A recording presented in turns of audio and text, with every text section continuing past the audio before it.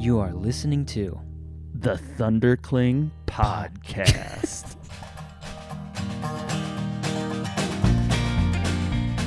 Rippling abs.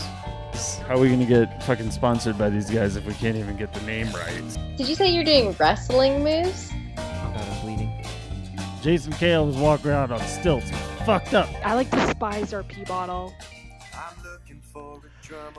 Hi, I'm Feedy, I'm Dave. and you're listening to the Thundercling Podcast.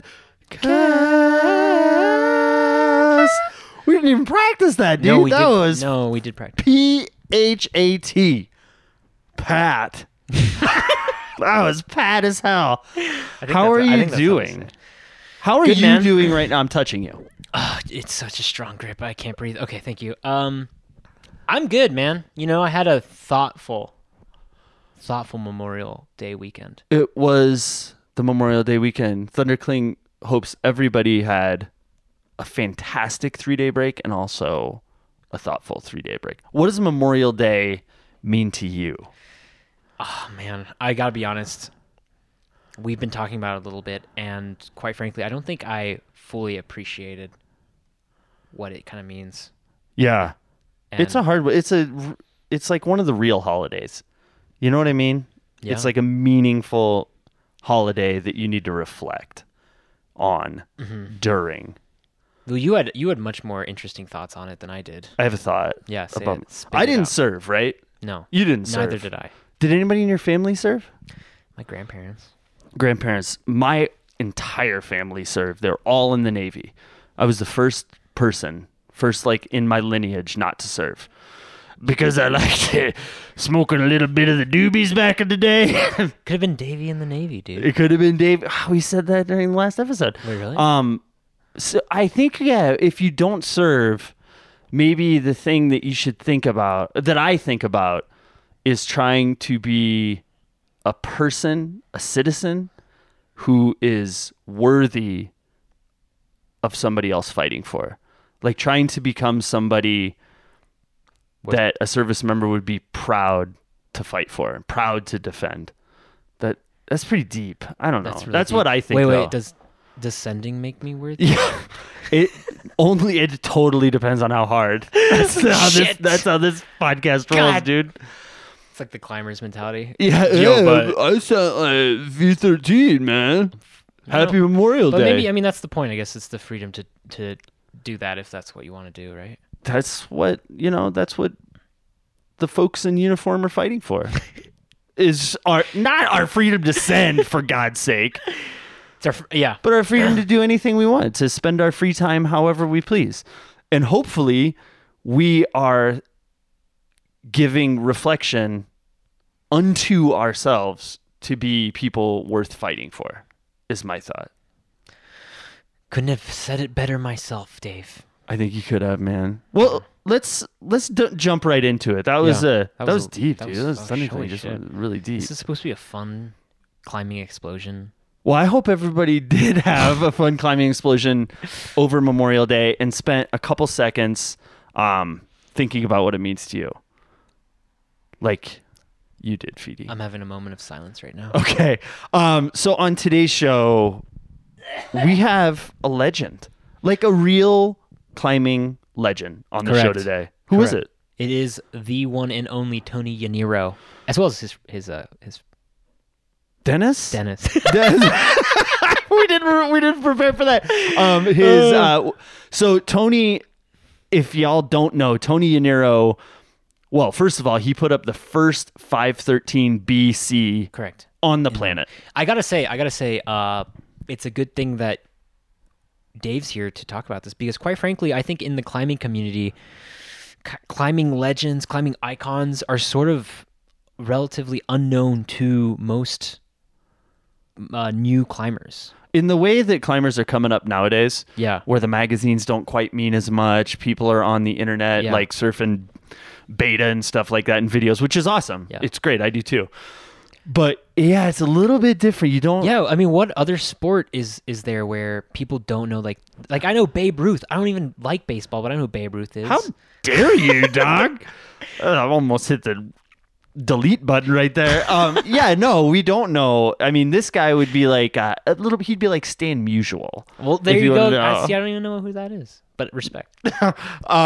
Yeah, Tony, first of all, he was one of the first hard sport climbers during a time when sport climbing was pretty touchy Yes. in America. Yes, very touchy. The ethics of pushing the sport were hilariously rigid by today's standards. Yeah, wildly antiquated. Wildly antiquated. And it was all ground up.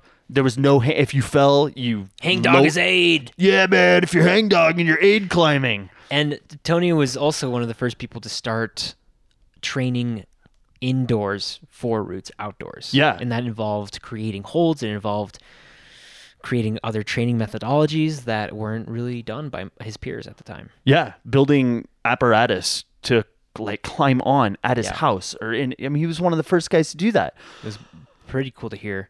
Hold shaping legend too. Yeah. Like guys like Ty Foose and Ian Powell all looked up to Tony Yanuro as like Yeah. one of the first great hold shapers on the planet.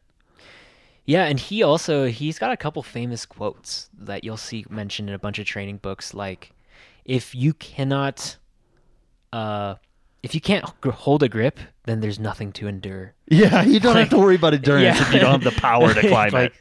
damn, son. Yeah, he's such a badass. He's such a legend. And now, finally, he owns his own gym. Correct. So they opened a gym. He opened a gym in Prescott, Arizona, Mm-hmm. and there might be another gym in the works, possibly somewhere else. yeah. I don't want to say Low-key, anything about that. I'm just going to keep my voice going a little bit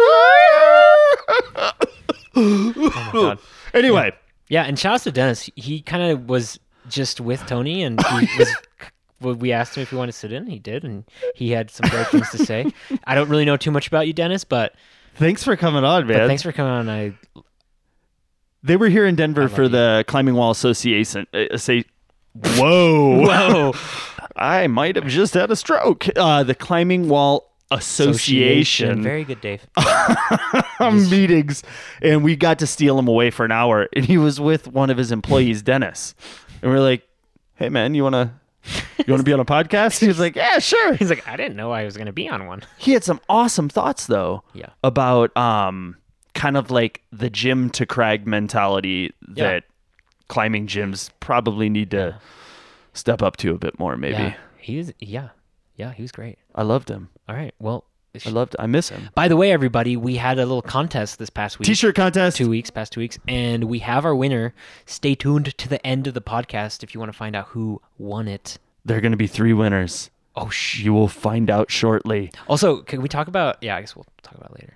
We'll talk about it later. And now it is time for... Tony Yaniro and Dennis. All right, enjoy. Down in the city where the wind batters jam. What I want to hear about is, Tony, how you got started in climbing. Because it was in California, right? Yeah, I was a kid. I was like 9. It was like at a summer camp or something? Yeah, went to summer camp, and they had the usual classes. Oh, you can do horsemanship or this or that. And I'm like, what's this climbing? Turned out this one climber, he was named Paul Vance. He was just had done one of the early ascents of around on El Cap, and he basically was harangued by his parents to get a job. So he goes, "Oh, I'll work for the summer camp. I'll do a counselor." And they're like, "Well, what can you do?" "I can teach climbing." And so he went around and explored the canyons and found some spidery little moss-eaten cliff that he could take people out to. And so 4 of us kids signed up for his class, and he took us out there. And he was really a fun guy, and showing us how to rappel. And all I remember is jamming up these little 5-5 cracks with the daddy long's legs pouring out. Fantastic. Well, we were wondering about how you got into climbing, because these days you go into any city and there's like 5 gyms. But back then, there wasn't like There's no gym. climbing gyms. No It's such like thing as gyms. very- There was no such thing as an artificial climbing hold. Yeah. There weren't even cams. I started climbing on a gold line rope and rappelling on Static, right? Or They were really, really bouncing. Like you tried to rappel and you'd bounce up and down. But you'd use a carabiner brake rappel. You stack your carabiners up, and even one of the first things they taught me was a Dulfer-Sitz rappel over the shoulder and under the butt with a gold line rope. And I climbed El Cap 3 times with a Swami belt and no leg loops. Widely known as the most comfortable harness ever made. That's right. So, I mean, there was nothing really. I mean, there was stuff, but it was just compared to now, there was nothing. This is Stone Ages. Pretty much. Well, so you took that class. Were you like immediately hooked? Absolutely. I got back home and Mom, I want to go back to the summer camp again. So they sent me there 4 times that year. And every time I took the climbing class. And this guy there's 3 of us that did the same things. The guy was all really excited. We've got these kids that want to do this class. So he talked the summer camp into taking us to field trips to Talkeet's Rock. And so he took us out there and we started doing multi-pitch routes and everything and just loved it. As soon as I got back, I looked up anybody in the LA area that would climb, joined these little climbing groups that were basically suicide squads. And we'd go out to Joshua Tree and just basically survived for a year or 2. And this is like pre-driver's license, so you're... Yeah, I was getting bumming rides with kids, other kids that shouldn't have been driving, and just getting out there. I was a maniac. Every weekend I'd call these guys up, hey, we got to go climbing. And we'd meet on the corner at 3 a.m. and drive out to Suicide Rock, run up the trail and climb every single climb we could all day long. Wow. Wouldn't eat because we were too busy, and the goal was to not eat and climb as much as we could so that we could run down the trail to the local ice cream shop and get a shake on the way home. It was so good. What did your parents think, man? They're just like shooting you out the door at 3 My a.m.? grandfather I actually lived with my grandparents. Right. My mom and dad split up, so they shipped me in with my grandparents, which was awesome. They were great. But my grandfather had moved out of his house when he was 10 and traveled in Oregon by himself, ended up starting a sawmill, and he was like this guy, and so he was like, he can get out, he's fine. Send him out. He would drive me out then he would drive me out by myself. I'd load up stuff in a backpack. He'd drop me off at Suicide Rock on the weekend. I'd take a little plastic tube tent, and he'd just come and pick me up. That's fantastic. And, it's like Child Protective Services would be at your door today. Oh, if you just let a kid live his like, you know what I mean? Yeah. But that's how I was raised too. Yeah. And they just then when I was 14 or 15, I think it was 15, for the summer I want to go to Yosemite and climb. I had bought all this trad gear, and we were learning how to aid climb, and I was aid climbing at Stony Point, putting ropes in sandstone and doing all this stuff. Decided I was going to go do El Cap and do these things. That's awesome. We went out there with a guy named Randy Levitt. Oh, yeah. Now well-known climber. We went out there and just started sieging ourselves on walls and having epics and just having a great time. But he dropped me off in Yosemite for 5 weeks. It was supposed to be a week. Your grandpa? Yeah, he got me. He said, I'll take you up there, then you'll come back and get a job. I'll give you the food and money and gas, bus money to get back. So he dropped me off in Yosemite. I got out of the car with my backpack. He handed me $15. At this point in time, were there people there that were like your inspiration, or get you psyched on climbing harder? I don't know that I was really inspired by anything but rock. I mean, I was reading those old On Ice and Snow and Rock books, the stuff about Warren Harding and Royal Robbins and all those guys. And I had the old Steve Roper Yosemite guidebook, the little green thing with the black and white pictures. You couldn't tell what they were. And sure. Just go for it. But the zeitgeist of that time was kind of like, I mean, what years are we talking about? Like 73, 74?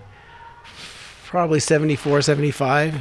So the Stone Masters are in like ramping up. They're at full power, right? At that time? Because like if you opened Mountain Magazine back then, you'd be reading about like Backer and Kauk. Did that influence you at all? Yeah, they weren't really... Yeah, like the first time I saw Backer was at Stony Point. He was this little blonde-haired kid, and he was climbing all this stuff. And all I remember about him in the beginning was, oh, that's this guy named John Backer. He was really hot. Well, he must be. He's got white pants on ripped up PAs. He must be good. He's wearing the uniform. Yeah.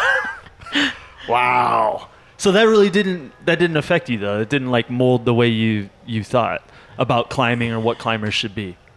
It's hard to say. I was very tunnel visioned. Yeah. I just had what I wanted to do, and that's what I wanted to do. I want to go climb as hard a boulder problem as I could. I'd go and try everything out. I wanted to climb, just climb. Yeah. And I think I was very naive to the social structure of climbing at the time. Why do you think that was? Because you were younger than everybody else? I just wasn't involved with the clique. I wasn't involved. I didn't pay attention to, oh, you shouldn't do that. You can't do that. Lots of experiences with those guys. Yeah. Interesting experiences with you were kind of in the middle of that whole ethic battle. Yeah. And I didn't care about it, so I was definitely beat up with it a lot. Yeah. Oh, God. Seems like such a pain. Let's talk about that. Yeah. Well, maybe start with, God, where do we start with the whole, because you kind of introduced you and Jardine and Randy Levitt, Ray Jardine, Alan Watts, just a bunch of other people introduced the concept of like working, what we'd call today red pointing, right? Yeah. Like hang dogging. Yeah. When was the first time you kind of dabbled with like, hold on, don't lower me for a second? You know what I mean? Because that's kind of a big decision. It's hard to say. I mean, God. Was it Grand Illusion? No, we were doing before that. We were using it on that more. Yeah. I mean, Max Jones and Mark Hudon were in that period too, and they were pushing it really hard. Yeah. And they kind of, by publicizing it, they were sort of giving people more like, oh, well, these guys are doing it. Ray Jardine was doing it. Yep. A lot. So he sent Phoenix. Yeah, but of course he always got slagged for it because he did it in three pitches. Hanging belays. That's a belay. That's a pitch, so you can stop there and does that climbing, Jardine. Yeah, there was just so much going on about what is an ascent and what is not an ascent back then. I actually got fed up with it and quit climbing for about 6 years after the Grand Illusion because it was so much backstabbing and people were just getting so nasty. I said, this isn't fun. I'm going to do something else. Well, how would it manifest yourself? So if you're like climbing Route X and you fall on your stopper, and you're like, don't lower me. I want to work this out for a second. Yeah. It was not that clear. You didn't stop and work out. For example, one of the first things I can remember getting slagged for was Backer had done this thing called Baby Apes in Joshua Tree. And so I threw a top rope on there, and I climbed up almost to I did it on second try. First try, I climbed up to this pocket, and I popped out of it. And I was hanging there, and I go, God, my hand was wet. Is the pocket wet? I reached in there, felt it. Yep, it's wet. Lower me down. These guys pop out of the bushes. They were spying on me. You hung. That's your ascent doesn't count. I'm like, I really don't care. I'm not trying to do this to register an ascent. I'm doing this for me because I'm enjoying this. Yeah. Or I did Midnight Lightning in Yosemite with the top rope. Because everyone was falling off and breaking their bodies on it. I'm like, I broke my leg on that. Yeah. And so I'm getting up there and go, I'd get to the top move and I go, you know what? I'm going to throw a rope on this and do this. And I did it one day. And someone goes, have you ever done Midnight Lightning? And I said, yeah, I've top roped it. Oh, that doesn't count. And not weeks later, I think it was Backer fell off it and broke something. And then they all drug a big mattress and put it under there. Huh. And I said, well, what's the difference? What's the ethical difference between dragging a mattress over there because you broke your foot or whatever, or top? I mean, it doesn't matter. I don't even care. I don't care if you count it as ascent. I'm not going to register an ascent of Midnight Lightning. That's not my purpose. Yeah. But there was so much of that going on. Constant battles, putting up routes and putting bolts. You have to do it on lead, standing on edges. Mm-hmm. Okay, well, I did that route, and I put a hook on for balance so I could drill. Oh, then I put a wire stopper over the drill bit. So I'd drill 3 taps, hang on the wired stopper a little bit to rest, and drill some more. Then you're going to more overhanging with a hook. And there's a gradual progression of what was acceptable and what was not acceptable. I did this route in the Needle. It's called Scirocco. And I hung on some hooks, but did it on lead. But there's a couple of places I hung on hooks. I actually fell at one point because the drill bit busted that I had a hero loop on, took a big fall, tumbling over backwards, whatever. It was all hand drilled. And this guy named Michael Klinsky was a very vociferous anti-bolt person. I'm going to chop this. I'm going to chop that. So after we did the route, he's like, that route has too many bolts on it. And we said, you know what? I don't care. Why don't you do this? I give you permission. Every bolt you pass, you can chop Yeah. and leave it that way. And they never even finished the route because one of the runouts is so scary on it. You know, it's just kind of like, why do we have to have these kind of discussions in the first place? Yeah. And What do you think made you immune to that, though? The reason I ask is because you were kind of in the vanguard that wasn't listening to the chatter. It's like, we want to put... What was your goal, like, and what made you immune to all of that because bullshit? we couldn't climb stuff. It's like, this wall needs to be climbed. Yeah. This is an overhanging, beautiful edge route. It's clearly doable, but you can't put pro on it. You can't hang on it to drill. You will either leave it alone, and the argument was, well, you leave it for future generations to solo. It's like, okay, so you're going to solo this 130-foot 512 plus on site. Well, if the future generations will be able to do that. It's like, you know what? I think we're going to just do this. Yeah. And so we'd start going up and hanging on hooks, putting these bolts and putting these awesome roots up. Yeah. They turned out amazing. And, you know, for a while there, they'd chop some of them, depending on their mood or whatever. Sure. But it just got to be such a rampant war that I didn't want to be involved with it, because to me, that wasn't the point of climbing. I mean, it seems like it was such a toxic environment, and so you took a step away for 6 years, you said, right? Yeah. So what brought you back to it?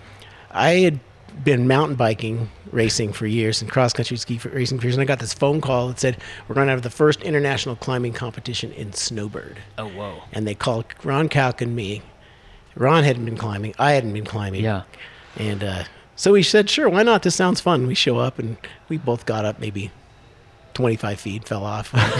Was this 88, 89? Yeah. Yeah, okay. Yeah, but we were both so excited about it that we started climbing again. Oh, that's awesome. And back into climbing again, started putting up roots. And it was like, this is great. You can actually rappel bolts Yeah. and put a bolt in. And So by that time, the ethics had changed enough where it wasn't such a like constant. in selective places. Okay. It was still not pervasive in any means. You know, some places were still, we called it back in the dark ages, and so other places. And there was a good reason for ethical debate, because there was a lot of places where it got taken far to the other extreme. Yeah. And that's just part of the natural progression of things. People are wavering back and forth above and below the mean and coming to a nice place. But that's part of everything. It's progress. You know, give and take between climbers. And It's pretty nice, man. You like, so you quit got out in like 83 or something, and like Yeah. skipped 6 years of like the worst part of the Bolt Wars. yep. Like in Boulder, it was really bad, right? In Yeah. the Denver metro area. Holy moly. Yeah. They were going at it. Well, I have another question. So we talked about the hang dogging days. You were also like one of the first guys to implement real off the rock training to become stronger. Yes. To do the walls that you really want to do. So I watched, man, when I started climbing, I remember watching the video on Paisano overhang. And, you know, you're wedging your feet in, you're in a Yeah. hand stack, wedge your feet in. And when you come off, you're like looking for your gear, looking Yeah. to place in, and you're basically doing a crunch for like 2 Yeah. minutes straight. Yeah. It reminded me of the Wide Boys. If you know who those guys are, Tom Randall and Pete Whitaker, who are just progressing crack climbing. Yeah. Is that what allowed you to do routes like Paisano overhang? Yeah, I mean, in fact, that we were just talking about that this morning. He was asking about campus boards and where they came from. I said, well, you know, Wolfgang Gulick saw that movie, and in that movie we have a door, overhanging door, where we screwed on wood edges on the door. And Wolfgang Gulick saw that, went back to Germany and built one on his campus. The Paisano overhang one? In that movie, On the Rocks. Yeah. Yeah, you see a training section in there. There's a bit of some what was the precursor to a campus board in there, and that's where it came from. And we had all kinds of, we called them death machines. We'd take pipes and hang 2-finger PVC pipes with bearings in them, and we'd cut edges into, like we used to take 6x6 and then just basically cut out edges in them and overhang them. And you'd climb these things for training. And you name it. We were trying to figure out ways of reproducing climbing movements because the idea was, following how any kind of muscular training works is you find a movement and you do reps at the right resistance and it's going to build strength. Whereas climbing outside, yeah, you can get strong, but how many times do you find a climb with 12 perfect edges in a row for you to do laps on? It's hard to find that. So if you really want to get better, faster, and more scientifically, you need to make it the way you want it. And then you could go, oh, I've got to climb over there. Like, for example, I wanted to do Scarface. This is years ago, but the same thing. I wanted to do Scarface, and I didn't live there. And I got up on the route, and so Randy and I were there doing this. And so I took a piece of aluminum foil and pushed it into the pocket and made a little form of the mono, took it back home, pressed it into some resin, made a pocket that matched the pocket in Scarface, put it in my gym that I built in the garage at home, and I'd traverse around, get pumped, and then do the pocket move. Traverse around and do the pocket move. Traverse around and do the pocket move.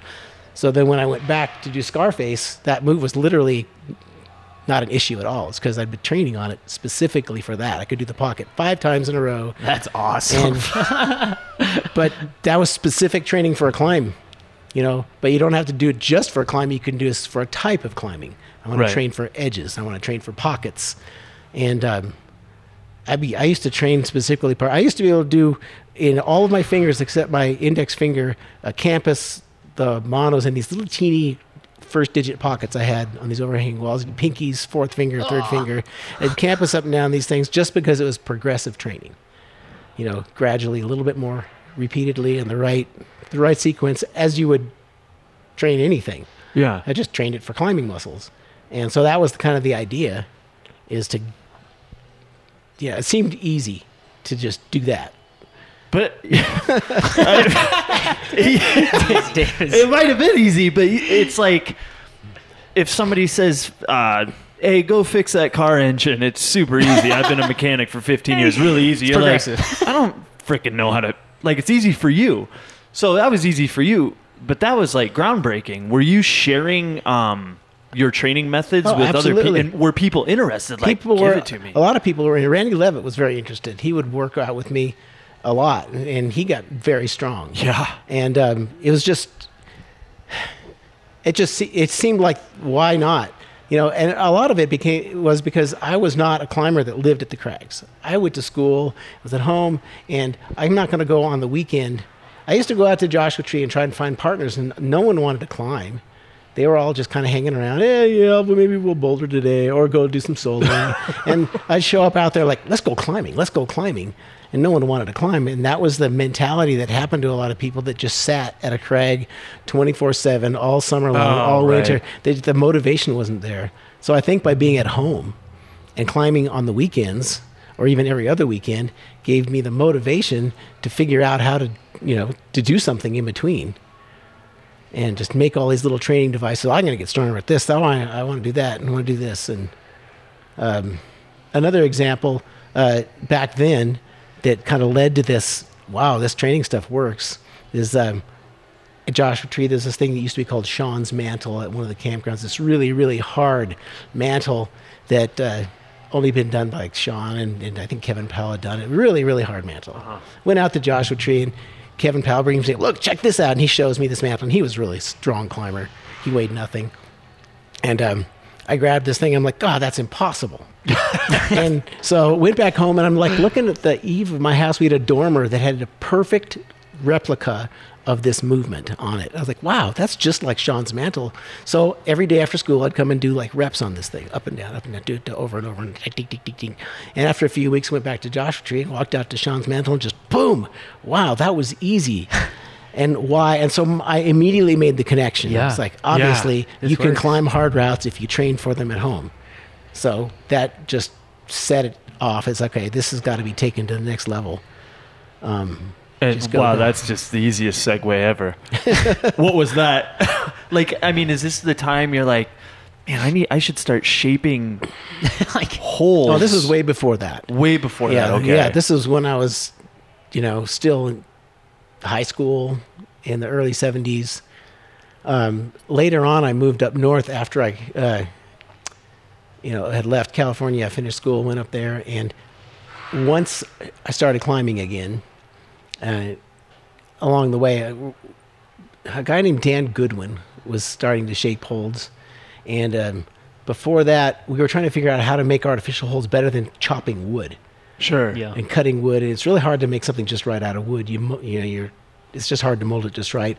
And a friend of mine, Ted Thompson, goes, "Hey, I have an idea. We can take this polyester resin and throw it down, and we just make these piles of polyester resin and mix sands with them and fluff them around and trying to make different shapes." I have a couple of those. We have a couple on display at the gym. These ancient pockets I had made with just taking these wads of polyester resin made into like dough with sand and hand formed. It was right about that time that the Europeans started making all the really cool. They started figuring it out. Yeah. Making holds, and it just busted after that. But who was shaping back then? Like was Jim Karn kind of at it? Jim Karn was then? at it, but he was a little bit later. Ty Foose and Ian Powell. Yeah, no, this was before that. All of that. Jesus, This was before okay. that, but it was happening in Europe already. I think the first holds I ever saw. First holds that I ever saw actually made where Dan Goodwin made this set of holds, these red holds that they used at Snowbird. Oh, okay. And I think this was but there were more company entrepreneurs that started making some things like that. I was not the first person to start making climbing holds with Right. plastic. We were doing more the wood, and then the other people had taken off on that. Did you eventually get into you got into the industry though, right? Yeah, it shapes all kinds of holds for different companies. So talk about that. I'd love to hear about the early Wild West days of like hold shaping. That's fascinating to me. I mean, because today it's an industry, man. Yeah. Well, my first set of holds were designed specifically for training because I want to make something that's shaped better than carving wood. I want to get the exact correct position that I could train on without hurting my fingers. So I made these. I actually took modeling clay, and rubbed 120 grit feldspar sand into it to get the perfect texture, which I liked. They've tried to reproduce it lately in factories. You just can't do it. Geez, that sounds pretty nice. Yeah, but they had friction on them, so they didn't feel slick, but they were very smooth. So you had to aggressively hang on. And so I just made all these pockets and things like that, and I would custom make them at home and sell them to people because people always wanted them to train on. So I was just making them. Then so Straight Up wanted to get involved with some of these, and so we tried to form them for mold them. It didn't really transfer. The texture didn't really transfer. And Straight Up was they're in Cali, right? They're California. No, they were from Colorado. Oh, really? Yeah. I remember Straight Up Yeah. barely. Yeah, in Colorado. Okay. And I moved here. I lived here for a year, shaping with them and doing some other things and just kind of climbing. Okay. But yeah, I shaped with Ian Powell at Straight Up for quite a while. I thought he was a very impressive, progressive hold shaper. He was ahead of his time too. We would sit there. I think he's still there. We'd throw stuff back and forth, and it was great. Wow. Shaping with him. And he must have been 19 when 22 maybe? Yeah, everyone. Younger dude. Yeah, he was a younger dude, but Yeah, he's still hard at it, man. yeah. His company's awesome. So, okay, you're making for Straight Up. And then I just started getting. Yeah, it's hard to remember all these things. Traveling all over, I made some stuff for in Canada with Kenny, not Kenny. Oh, some other guy I don't remember. Yeah. Made some stuff in there. Did some stuff for Entreprise. Did some stuff for Stone Age. Who else have I done stuff for? I just made a lot of different Just sets. all over. Yeah. So how did you you guys? Oh, sorry. Dennis is here also. Dennis, what's your last name? Dennis Taylor. Dennis Taylor. Hi, Dennis. Hi, man. How You guys are here representing Gripstone, you doing? Yes. Absolutely. your climbing gym. You designed that. Yeah, it's a brand new gym. It's a smaller gym. It's not as big as the Momentum gym. Say, Feedy, now what gym are we at? We're at Movement. we're sitting in right now that's massive and awesome. But for our town, we have a nice gym, 9,000 square feet of climbing. Pretty much just designed it to be a really functional, compact gym that serves all purposes. And, Man, it looks great Yeah, we from were. the pictures. We did the virtual tour. We did together. take the virtual tour. It was cool. Was that your first gym design? No, I've designed quite a few. Besides all the garage gyms, indoor gyms, Sure. college gyms, people gyms, commercial gyms. I designed Powerhouse Rock Gym, which is Desert Rock Sports now, or something in Vegas. The Spire Climbing Gym up in Bozeman, Montana. What other gyms have I done? How'd you get into that racket? It just, when did you start? it just evolves. We ended up putting together a bunch of the entrepreneur walls on the cruise ships. 10 of those. Nice. And that's more of an assembly thing, working with entrepreneur. Yeah. And built a gym in Phoenix called Climax. Built Those this cruise gym. ships have world-class climbers on them, I hear, too. Like real fit. Yeah, Super yeah. strong. They usually go right from the sushi bar to the climbing wall. So what are your guys' specific positions at the gym? So Well, you're the designer, he's- and I'm an owner, Owner. designer, and manager. And Dennis is one of our managers and route setters. cool. We have another guy that's here and doing the climbing wall industry tour and classes. He's not with us right now Yeah. at the moment. Ryan Libby, he's another manager.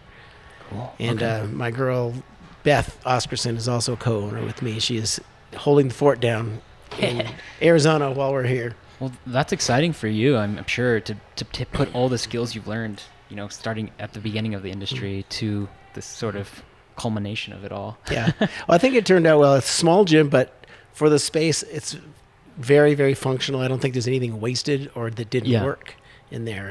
It works really well. And I think for the community size we have, it's perfect. Eventually, we may have to expand. Our building has another half that we could. Perfect. That's being leased. It's also that we could- taller. yeah. Yeah, that's great. There are a couple gyms here in Denver that went on that exact same program, like Mhm. the Denver Bouldering Club. They had like 2 other buildings attached, started small, Slowly started filled just it buying. Yeah, just started buying out as the kind of business model worked. Well, as a guy that's been a dude, Jesus man, only in Denver, as Yeah. a dude, Hey, dudes, man. as Give a me guy a who's pizza. yeah, exactly. As a guy who's had his hands in the mix for a long, long time, so. What do you see in like you were there for some innovations like hang dogging, like building a home gym, like getting out lumber and building a finger crack Yeah. to like train a crack. Like I don't know if you did that for Grand Illusion, Yes. but oh my God, that's Yeah. a beautiful climb too. Lord Almighty. So what do you think about the training ethos in today's world? Like as just the way people are doing it, overtraining too much. What are your thoughts? Oh man, we see so much overtraining at our gym. Everywhere. That's the hard part. Is the best thing I can see is that people are wanting to do it and wanting to train, but they don't have enough guidance. So sometimes training is becoming a curse. Yeah. I think really if people want to take themselves to the limit in climbing, they need to be very mindful of what they're doing. And I can't emphasize more getting good advice from people that know what's going on. You just can't go and decide I'm going to train and read a book. You need guidance because climbing is very, very hard on a very small group of muscles and tendons. Yeah. That if you want them to get better, I mean, you can train really, really hard and not get injured, but still not get better. You can just become stale. You can train really hard and tweak yourself out and be permanently ruined. Or you can train and get better. And that's the whole purpose of training, is to get better, because if you're not getting better, then why do it? Yeah. It's supposed to be for fun, not for self-flagellation, you know? Some people take it there for sure. Nevertheless, that's what it feels like sometimes. Yeah. I think most dedicated athletes overtrain. I think pull back. My advice to people that are wanting to train is keep climbing, have a lot of fun climbing, but train just enough to where you're getting better. If you're getting better, that's all you can ask. Most people that don't train properly don't get better. and the more they train, they still don't get better, and they train more. Yeah. That's the reaction to not getting better training, is to train more. Right. It's better to train smart. Well, how the hell do people learn that? Coaching. Probably. Yeah, grab a coach, right? Yeah. Pay for a coach. I A am good coach. Blessed Yeah. to sit next to this man, Tony Nero, and have the opportunity to learn, to train, to build, and Yeah. be inspired by the history of Yeah. climbing. Yeah, You know? for sure. No, I agree with you 100%. Well, Tony, you've trained quite a few people, correct? You've trained like Matt Siegel. Yeah. Worked with a bunch of people in Florida. Yeah. And, I never I've not really officially, okay, I'm your trainer.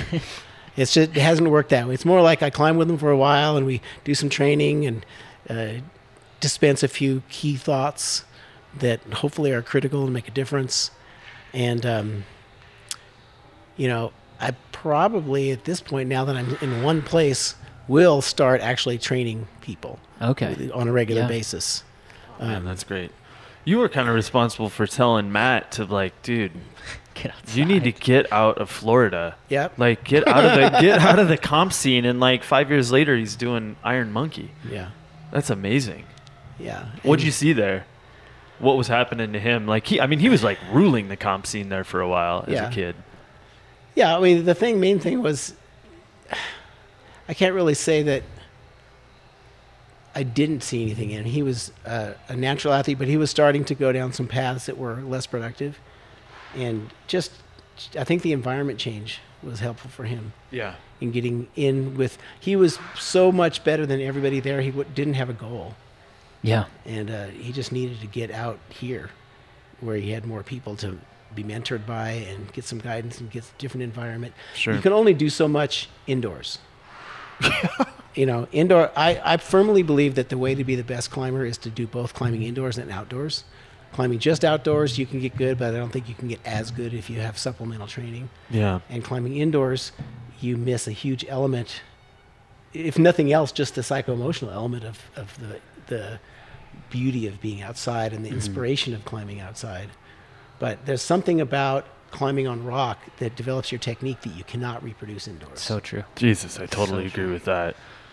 Well, we talk about it a lot on this podcast, I feel like, but we see people who are in the gym and the stuff they can do in the gym is insane. Like their finger strength is crazy. They can do one-arm pull-ups for days. But then you go outside and they perform so underneath that level, and it's sort of this ethereal. Like, what is causing that kind of disconnection between the skills? Well, it's not really a disconnection. It's a lack of exposure. Yeah. Climbing outside is far more complex, and you have to put together a lot more information to rule your climbing movement. Indoors, there is a much smaller set of movements that you have to do. They're good movements, but you don't just go outside and find this series of weird little edges and find how to contort yourself in there, and the repertoire of movements is so much more outside. And different kinds of rock are different. Certain rocks lend themselves to really developing, like, for example, Joshua Tree. They're the weirdest kind of climbing at Joshua. You're pressing off dihedrals, doing edges. Stem it's like jam. your body's all twisted around, and lots of kinds of rock that have all that topography. They're not just flat, plain, where you're just either crimping on edges or jamming in cracks. Limestone. If you mix your climbing too, different kinds of rocks. People that go to one area all the time don't get the exposure that people that travel to other kinds of rock. Man, it's just like a library of stuff. Different languages.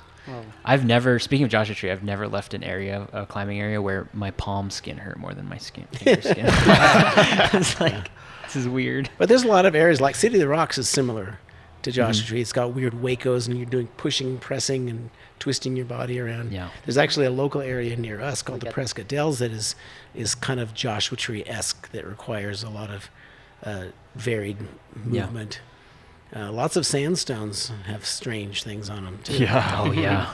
Depending on the kind of sandstone. Anything that's got a lot of erosion and weird topography on the surface is going to do it.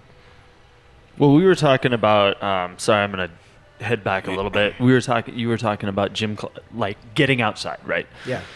So, there's been a lot of news recently, specifically by the Access Fund, has like published 2 pieces in the last week about kind of the ecological impact of climbing on our natural areas. How do you think, as a gym owner, how do you think gyms can help mitigate or take some responsibility for mentoring a gym climber to go out to the crag for the first time with like the proper etiquette, both like conservational and like turn down your boombox, bro. Impact as well. I mean, All kinds of impact: social impact, constant. ecological impact, the impact of tick marks, whatever. Chalk. Do you believe that? And I'm sure you guys are going to be talking about this, the CWA. I know for a fact. What's the responsibility of gyms in that kind of paradigm?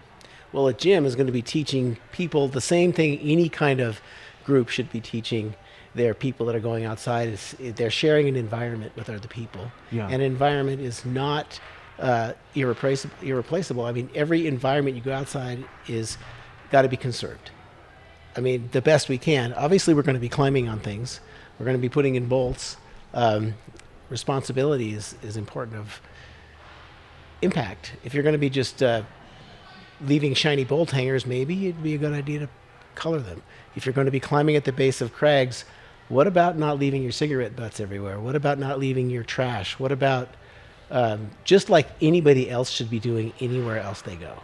There's no difference in my mind of a climber and a backpacker and a person mountain biking or anybody that goes out into the forest. It's a resource that everybody's using, so we have to treat it with respect. And so I think just simply teaching people respect in any way that's the hardest part. Hopefully they grew up learning respect. I don't think they do, though. Like, here's my question. Like, I look at areas with social trails. It's a huge problem. Like, did you read the Access Fund piece, I did Dennis? not. You're nodding your head. They show a picture of the Hulk in Happy Boulders in Bishop from 1995, and there's just like, it's green and Right. there's beautiful shrubbery everywhere. And today it's like, it's a wasteland. I was like, your The guys are lights done. just The light flickered. just went out. I don't think people understand young climbers or people who were raised in the gym or are going out now. I don't think anybody is there to teach them that it's like, don't use social trails, scrub your ticks, don't throw your crash pad on a sagebrush. right. So my question is, who the hell is supposed to do that? I mean, I know as climbers we should all be chatting with people, but Well, do gyms have a bigger say in that? What do you think, I Dennis? mean, my perspective on that is education. It all comes back to educating, right? I was a Boy Scout. I was taught L&T, right? Leave no trace. Yeah. And that's a outside practice principle to educate so that we can keep our pristine wildlife areas, right? After seeing so much impact around, and I think that it all just comes back to educating. And then now with the boom of indoor rock climbing, it's simple to go climbing. You can just, grab your gear, go into a room, and you get to climb. And now people see that it's almost that simple to do it outside, as Tony and all of those guys were doing it in Yosemite and Joshua Tree, and going to all these places and Tahquitz. They were educated by mentors, people who were like, "Hey, I'm doing this cool thing. Check it out. Go rock climbing. Here's gear. Here's a piton. Oh, now we've got stoppers. Oh, use stoppers now, right? We're putting less impact on the rock, less impact on the pathways, but." As a gym, as now being a gym entity, and we're trying to bridge the gap between indoor and outdoor, creating a somewhat of a guide mentorship program. So there's hey, let's get the youth outside, right? Take them off their cell phones. Everybody's got this phone. They're taking videos. They're taking pictures. Oh, what'd you say? I was just looking at my Yeah, phone. you were looking. See, right? And you walk around, everybody's on their phone, right? Oh, let's go get our Instagram pic. I'm outside. I'm on a social trail. Right? But needless to say, they're standing on, microbiotic soil, or what is that? Cryptobiotic soil, right? yeah. They don't even know what that is, right? So environmental education. I went to Prescott College. I took a course in environmental education so that I could better understand where I want to be, because I want to be in nature. I want to explore. I want to climb. I want to better myself as a human being. I don't want to just be plugged in on the phone, on the internet. Like, I think that comes also to mentality of like individuals, right? People So I want to be think- outside, people want to be inside. I think what you're saying, and I agree, is that the impetus might not only fall on the gyms themselves, but like us. Right. Humans. Like step out and start talking to people. I don't know. It's just hard. It's just like It's a- anything. When you have more people, you have more impact. The fact is now Yes. climbing in the past, when I started climbing, there were so few people. Yes, there was impact, but it wasn't as visible. Right. In like Dennis was saying, Boy Scouts, yes, I was taught Boy Scout ethics.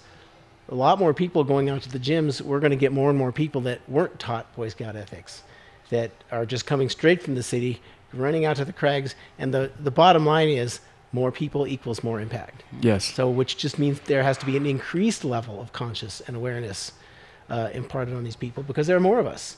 And we want people to climb. We want people to go outside, but there are not, we can keep building more gyms. We can't keep building more crags. Yes, exactly. That's what's scary. This saying, loving our sport to death, Right. Yeah. is like bouncing around in my head right now. And how do we continue loving our sport and growing our sport and introducing new people that my friends, I want them to know what this feels like to be a climber, but how do we not like bludgeon our passion to death in the process? And there will be, if we don't do something, there will be controls that are coming from without the climbing society. For example, what does Yosemite Valley look like now? Just the people, not climbing, just the people. How many people will go there? How about if you want to hike to the top of Half Dome on the cables? Yeah. You used to be able to go out there. Hey, let's go to Yosemite this weekend. Let's go hike the Half Dome Trail. You can't do it anymore. Why? It's regulated. There's too many people. Now you have to go in Lottery a system. lottery system, and they don't even let you know until the night before that you're going to be able to do this. So you can't travel to Yosemite that night when you find out. I mean, so many people, it's become regulated. Do you think And- that's a good thing though? That's going to happen if we don't cause those outer people to not notice that we're destroying something. If we are not going to self-regulate, we will get regulated eventually. Yeah. So we need to think ahead of the game and think, look, this is what happens to places where people go ride motorcycles, camping areas, Yellowstone with all the campers. This is going to happen to climbing if we don't self-regulate before the government gets involved or other groups that have to regulate because we're not respecting our climbing areas ourselves. I can hear Edward Abbey rolling in Yeah. his grave right now, dude. That's where my head's at. Well, Waco, though, was regulated and has been regulated since 98 or whenever. That is kind of a success story. Like, they've done it really well. Their vegetation is growing back. There aren't many social trails. The question is, like, how do you regulate every crag, or does every crag need it?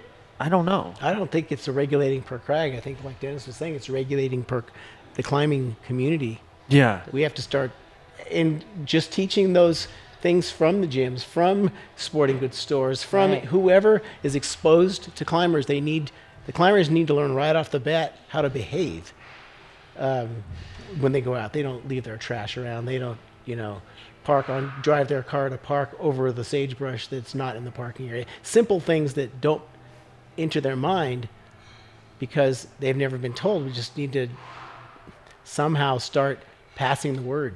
Right. And look at you guys. Look what we're doing right now. We're talking. We're communicating these messages on a podcast or that, of a media, some sort of media, right? We got news, we got magazines, we got climbing magazines, we got Rock and Ice, we got posters. Nowadays, we got social media, you got Instagram, you got Facebook, Tumblr, Twitter, all of these things that could be used to the advantage to teach, And I think it's beautiful that you guys are hosting and sharing this knowledge and putting it out there so that, granted, somebody's got to go listen to it. Yeah, we or- got to put a picture of a naked Kim Kardashian just to Right. get people Like, to come "Ooh, and what's listen. that?" Like Conservation something, stuff. That's but, true. But it's still nonetheless education, right? If I learned when I was 5 years old to not, shit on the rocks, and, Yeah. right? Like, you got to be taught something, Yeah. right? And if you're never taught, then you don't know, right? Maybe people need to be scared with a couple of things like, look, this is what happened to this place when people didn't regulate themselves. They got regulated. Maybe we need to think ahead a little bit. Right. I agree. Look You at know. strip mining, plaster mining, all those things that have destroyed beautiful areas. So you guys are down by I mean, not super close, but by Queen Creek, right? Yeah. Is that still accessible to climbing? Yeah. Oh, okay. I thought that was going to be quarried like a long time ago. Whatever. I don't know the full details on it, but I've heard good things about people going out there. I think there are areas that got that messed up. A mining company, maybe a mining came in, and interest I bought. think they got shut down because of malpractice. Oh. They were destroying the area, and somebody came in like, you can't be doing this anymore. Like, this is a beautiful area. Like, no, cut that out. Yeah, that's Get out. great. Well, do you guys offer like an educational video that everybody needs and this is for you too, Feedy. I don't think Movement does it either. No. Do any gyms, if like you become a member, are you going to come in and you say you got to sit down for 10 minutes? 8. You guys have one. Well, it's strictly on our gym. It's our Yeah. safety orientation video.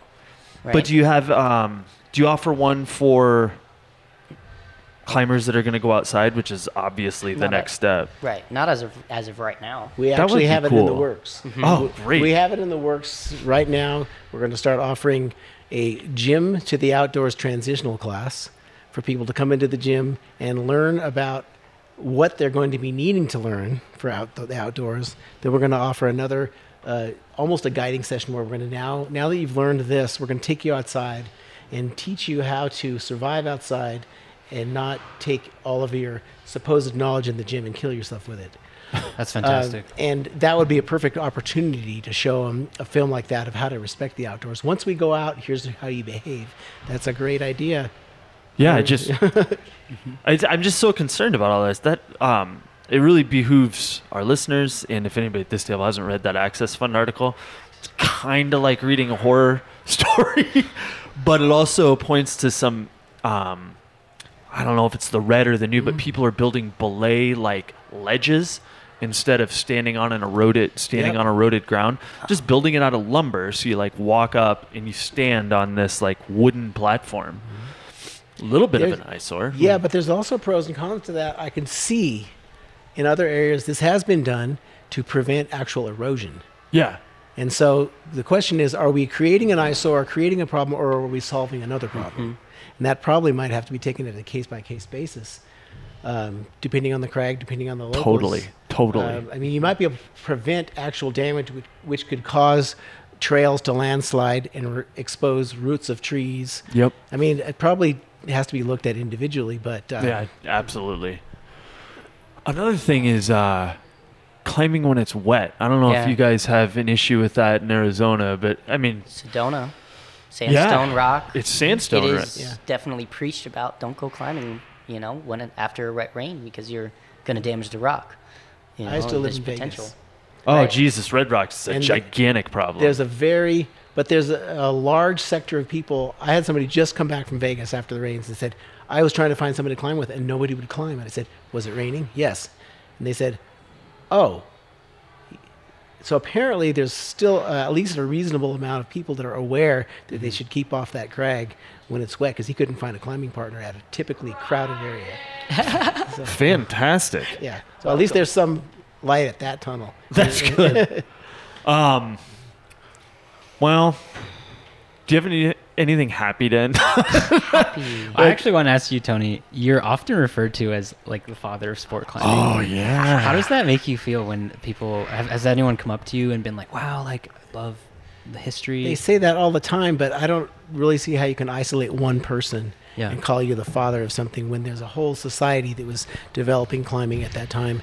I would feel a little bit embarrassed to take credit. And it's not really, the credit is not due there. There's a large number of climbers that were all contributing to the evolution of climbing at the time. I was just one of them. And there's a lot of fantastic people out there doing the same thing. Humble. So That's my word to say. Humble. The father is humble. I started working for this That's the man. truth. I knew who he was by name, by photo, by guidebook, Yeah. and talked to him. Didn't know who exactly he was. Started working for him months later. The light bulb goes off. I'm like, shit, I'm working for Tony Nero. Like, man. That's like Grand I'm Evolution. standing with a legend right now Yeah. to this sport, and I had Fossil. no idea. Fossil. The He's fossil oil. legend, though. still. Hey, I mean, it's cool that we have you here, who's a pioneer of the sport. A lot of sports started so long ago that the people who started it aren't able to talk about it, right? They're gone. So it's awesome to be able to or hear the history firsthand. Because we all love climbing. So Right. Yeah, I got a question about that too. You seem like a guy who is way more interested in like difficulty in gymnastics movement, other than like, man, I want this to be risky. I want it to be high. I mean, not saying you weren't a bold climber, because you obviously were. That's not what I'm saying. Did my share of crazy things. But you seem way more interested in like the gymnastic movement, the like pushing yourself. Was that It's true. Okay. It's true, because I did not want to stop climbing.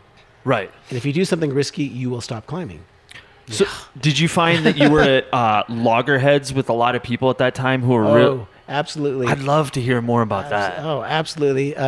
Again, I used to go out to Joshua Tree with the group. I won't say who they are, but the group of soloists. They would love to solo things. And I was just like, why are you guys doing this? You're going out and climbing. You can climb 512. You're going out and soloing 510s and periodically falling off and breaking your legs and things like that. Why?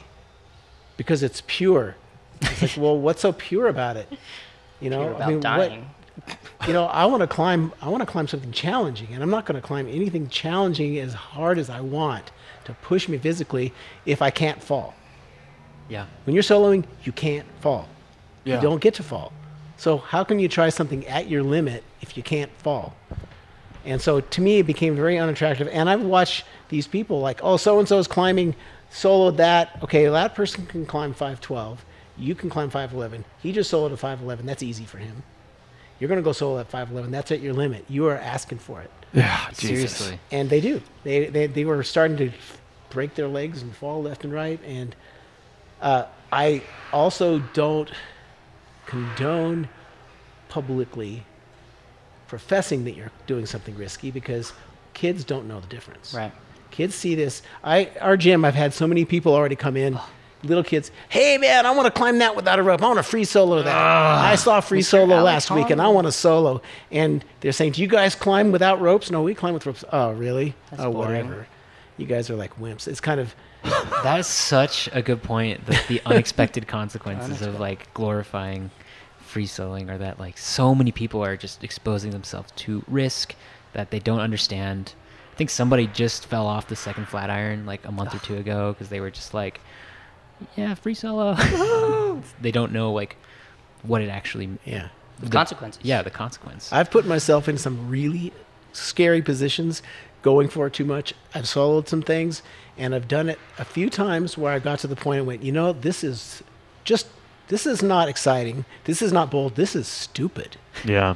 And like, why would I do this again? Am I not able to learn? Like, I'm going to learn from this. I'm not going to do this. I'm going to do something different and enjoy myself. And that's where I went with it. And so, yes, I was more interested in the difficulty, because to me, there's only a limit to how bold you can get before you've gotten too bold. Yeah. Yeah, it makes me think of one of your contemporaries who is the one soloist that I've always admired, and that was Peter Croft, who always knew where the break was. Yeah. Every time he soloed, he's just like, I better be able to down climb this, because if I don't feel good. But a lot of your contemporaries were out there. Are not here anymore. Well, that's true as well. Yeah, for sure. I mean, very few of them yeah. passed soloing, but Yeah. I've been in places where I wasn't soloing, that if I would have been soloing, I wouldn't be here anymore. yeah. Climbing on Dome Rock one time. I was climbing up. I was fairly run out. All of a sudden, rocks start pouring off the top. Tourists are up there throwing rocks. Oh. Okay.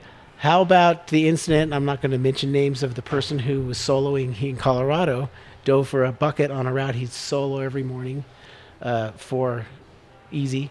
Bucket got filled with water the night before and froze. Quick little pop from his bucket, God. hits the ice, gone. Okay. Climbing, things happen. I mean, if you don't have a rope, things happen with a rope. Yeah.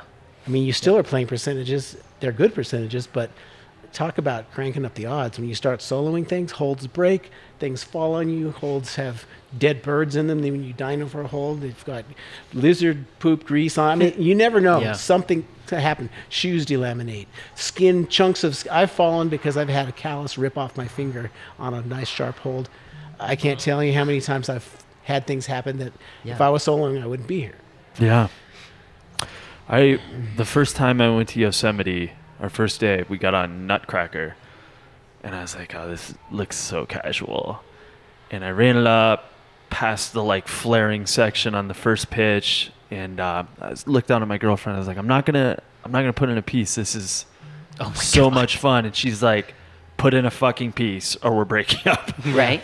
So I was like, Jesus. So I stuck in a cam, made 2 more moves, and slipped Yeah. on 5-7, beautiful, huge layback. Taught me a lesson right there that I'm never, ever, ever gonna forget. Just place the gear and don't solo. Gotta take those small lessons, man. I moved to Prescott, Arizona to learn how to rock climb, basically. That was my desire. I wanted to learn how to rock. I wanted to be outside. And I show up to morning. There's a wall in the Dells, Sean's wall. A gentleman named Sean was complacent climbing and didn't protect himself at the top, said went off the rock, landed, cracked his skull open in front of 13 other college-aged kids. Oh, no. And it scarred them all. And they all learned lessons, and most of them stopped climbing. But the unfortunate factor is that's a lesson from many people to come is, here's the story of Sean's Wall. Look, don't be complacent. Protect yourself. Yeah, complacency. Pay attention. Complacency kills. Yeah. And, if you want to have a longevity life, here Tony Anira, like, not to age him, but he's a dinosaur, 58 years old, still crushing 58. 5'11s. I can't even believe you walked in this. I had to say that because this man crushes 5'11s and still stands here, and still trains harder than I do at 24 years old. And,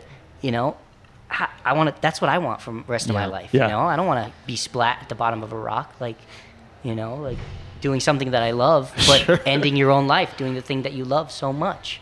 The last guy we talked to is an author, and he kind of stepped away from climbing for a couple of years, and he said, I was so scared all the time. And I thought he was going to say, I want to live my life for the next 40 years. But he's like, I don't do that hard stuff anymore, because for the next 40 years, I want to eat burritos. Yeah. Just like same sort of thing now.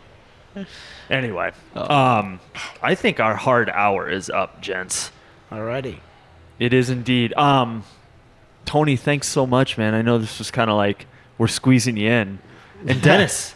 Yeah, Dennis, thanks for sitting in, surprise visit. Hello. You're on podcast, Dennis. How long are you guys in town for the CWA? We'll be here until we're going to try actually and get outside on Saturday. Nice. The weather's good, and then we're going to head back on Sunday. Cool. Bum, bum, bum. No. Well, we appreciate it, gents. Thanks for having Thanks us. for sitting down with us. Our pleasure. It was a pleasure to talk to you guys. Cool. Nice to meet you guys. What's the title of this again? Oh, we're definitely going to cut that out.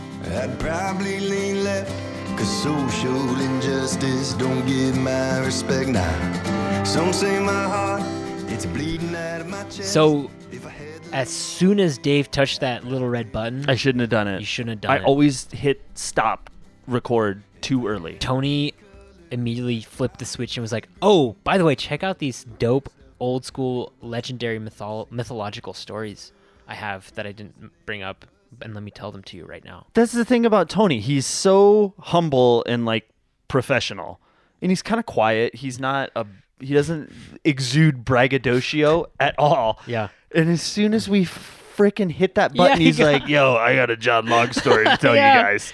It's like, Tell that story, a little bit of it. well, he was telling the story of when he was a 14-year-old kid hanging out in A Joshua crusher, Tree. too. Crusher, yeah. And they were dicking around and bolting roots, and they had just bolted some heinous crimp root, apparently. And as they're just messing around on it, a car pulls up, and who do you know pops out? It's John Long. And his Stonemaster And his cronies. Stonemaster cronies. And, these are people that Tony looked up to when he was starting to climb. And they are messing around on this route that Tony bolted, and they're like... Just bolted, too. Just bolted. And they're like, this is impossible. There's no way anybody climbed this. And Tony was like, I did. I climbed it. And apparently John Long just grabbed like the rope after he had been flailing on it, and he just shoved it at Tony. And he was like, You climb it. You climb it! And he Tony did. He fired it right off. And Tony was like, and I lowered down, and John Long, and I don't know who was with him, Tobin Sorensen, somebody like that. Yeah. And they all just like they're scrunched up their faces and walked away. And he Yeah. told like 3 stories Yeah. in a row like that. So Yeah, Dave was crushed afterwards. He's like, "What have I done?" that's like the goal of this podcast, is to offer these inside like stories that nobody ever hears. And my fucking stupid finger hit that stupid button. Your fucking finger. We dude. missed the all. Why are you laughing? I just love it. It's on point. Anyway, so we thank Tony Yanero and of course Dennis. Dennis was great. Yeah, Dennis was awesome. He came out of nowhere, Yeah. man, with some insightful. I was like, "Yo, Dennis, chill, dude. You're doing too good on this podcast, bro." yeah, stop making us look bad, Danny. Like next thing I know, like I'm gonna walk in the studio and who's gonna be sitting in this exact spot? It's gonna be Dennis, and then you're gonna be like, "Fee." I wanted to talk to you before. I didn't know you were actually. I didn't even schedule this. How'd you find? Yeah. Anyway, this and is then I'm gonna Dennis. storm out, get in my car, cry, drive home, go to sleep, repeat that cycle for at least 2 months. Yeah. Well, Keep coming back here and crying at your door. just keep coming back to my house. Yeah. Hey, can I come on again? Please. No, Dennis has it under control, dog. I want to talk into a microphone. Oh yeah. Hey, we have a contest Oh, yeah, that's to right. announce. So we had the T-shirt contest. If you guys have been listening, and we're gonna pick 3 winners right now. Yeah, it's really cool. Dave wrote the names of all the entrants, all 6 of them, onto pieces of paper. You don't have to say There's like nobody knows if we lie. And we could he- say like there were 60 people Yeah, 60 people, guys. 60 divided by 10. And he's put the pieces of paper into his bathtub, which he's filled with water. So I'm going to be bobbing with my mouth to get these It's out. vodka. All right. It's vodka. Number 1. Bobbing for the first name. Feedy is in the tub. Ooh, he just fucking farted in my bathtub, brah. Sorry, bro. And our winner is Whitney. Whitney! Oh, Christ. Here goes my dog again, howling. Every episode. Anyway, Whitney, you won a ThunderCling t-shirt Congratulations. and a sticker.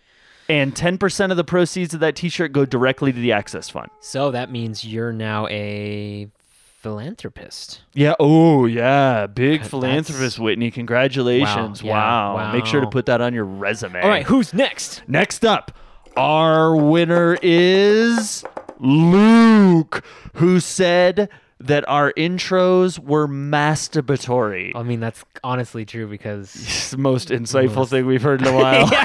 They're totally thank you masturbatory. we appreciate your honesty. That's We tried to cut it short this time. It was not 20 minutes Dave long was, this time. Dave was hurt. was hurt. But they are masturbatory. So thank you, Luke. And our final winner is Feedy. Get your face in that bathtub again. Okay, it's so cold. He's dipped in. He's dipped in. Lauren.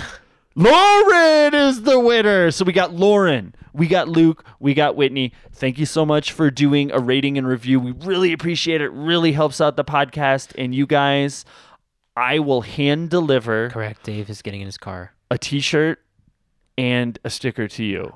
Yeah, if you live more than 50 miles out of town, you're gonna probably have to have some snacks ready because Dave gets really cranky when he doesn't have his snacks. I'm probably going to ask for 2 snackies. gas money as well.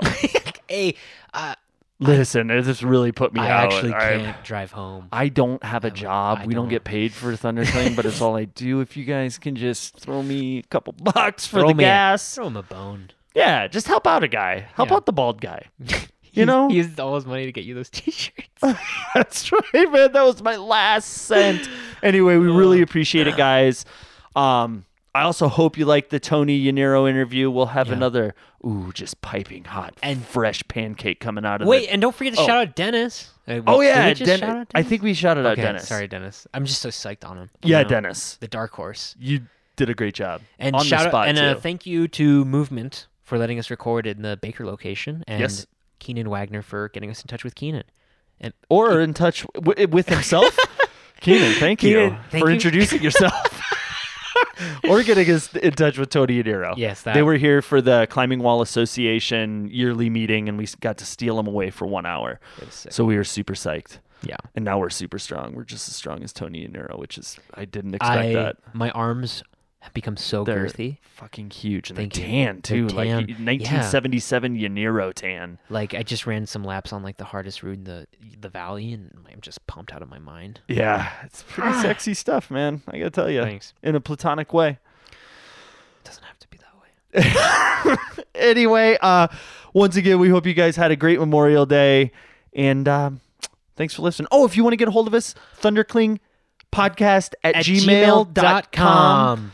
And on Instagram, We're there, not the Facebook. Thunderkling. The Thunderkling on Instagram. Not Facebook, though. Yeah, and not Thunderkling because that's a guy who lives in Yosemite.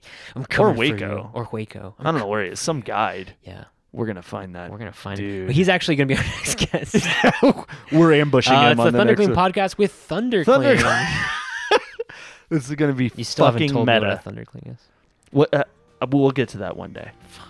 Okay, guys. All right, let's Thanks do for it. listening. Yeah, We love you. we love you and good night. I already did that Or one good time. day. Good day. Bye. Bye.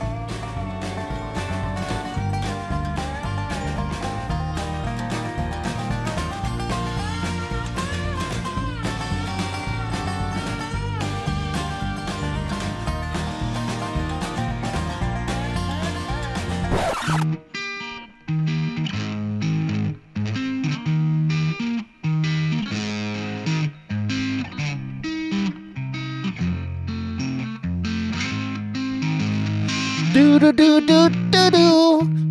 I went climbing this weekend at a place called Creek Creek. There were barking dogs and people yelling, take you motherfucker before die! So we hiked on the trail right down to the boulder by the water. It was pretty chilly, but the roads were crisp. It was pretty nice, it was pretty fun. After the session, we walked back on the trail. 120 feet above the water, you wouldn't want to fall, you were gonna die. My buddy Todd, he was carrying a crash pad on his head. I turned around, and the first thing I saw was that crash pad tumbling 150 feet into the aqua.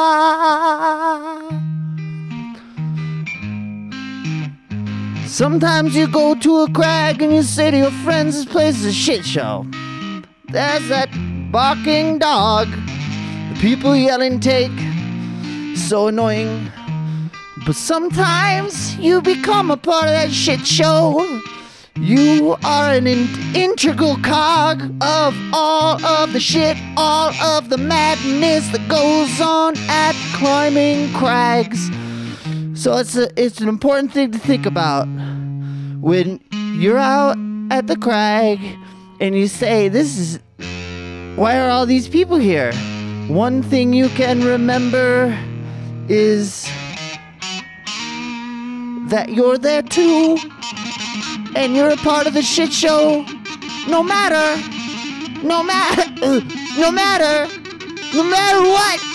what you do.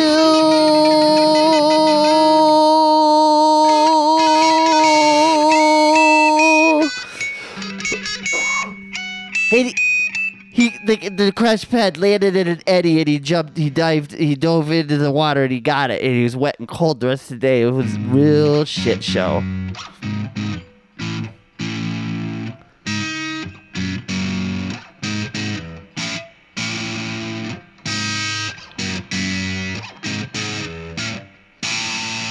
The motherfucking moral of the story, dogs, is that we're all part of the shit show. We're all part of the shit show. We are the shit show. We bring the shit show with us. We put it on the crag. All of us hate the rock. No matter how good we think we are, we're all at fault. It's your fault. It's your fucking fault.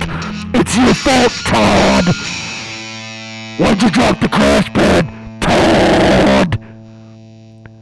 But I hope you have a nice time the next time you climb at the crag.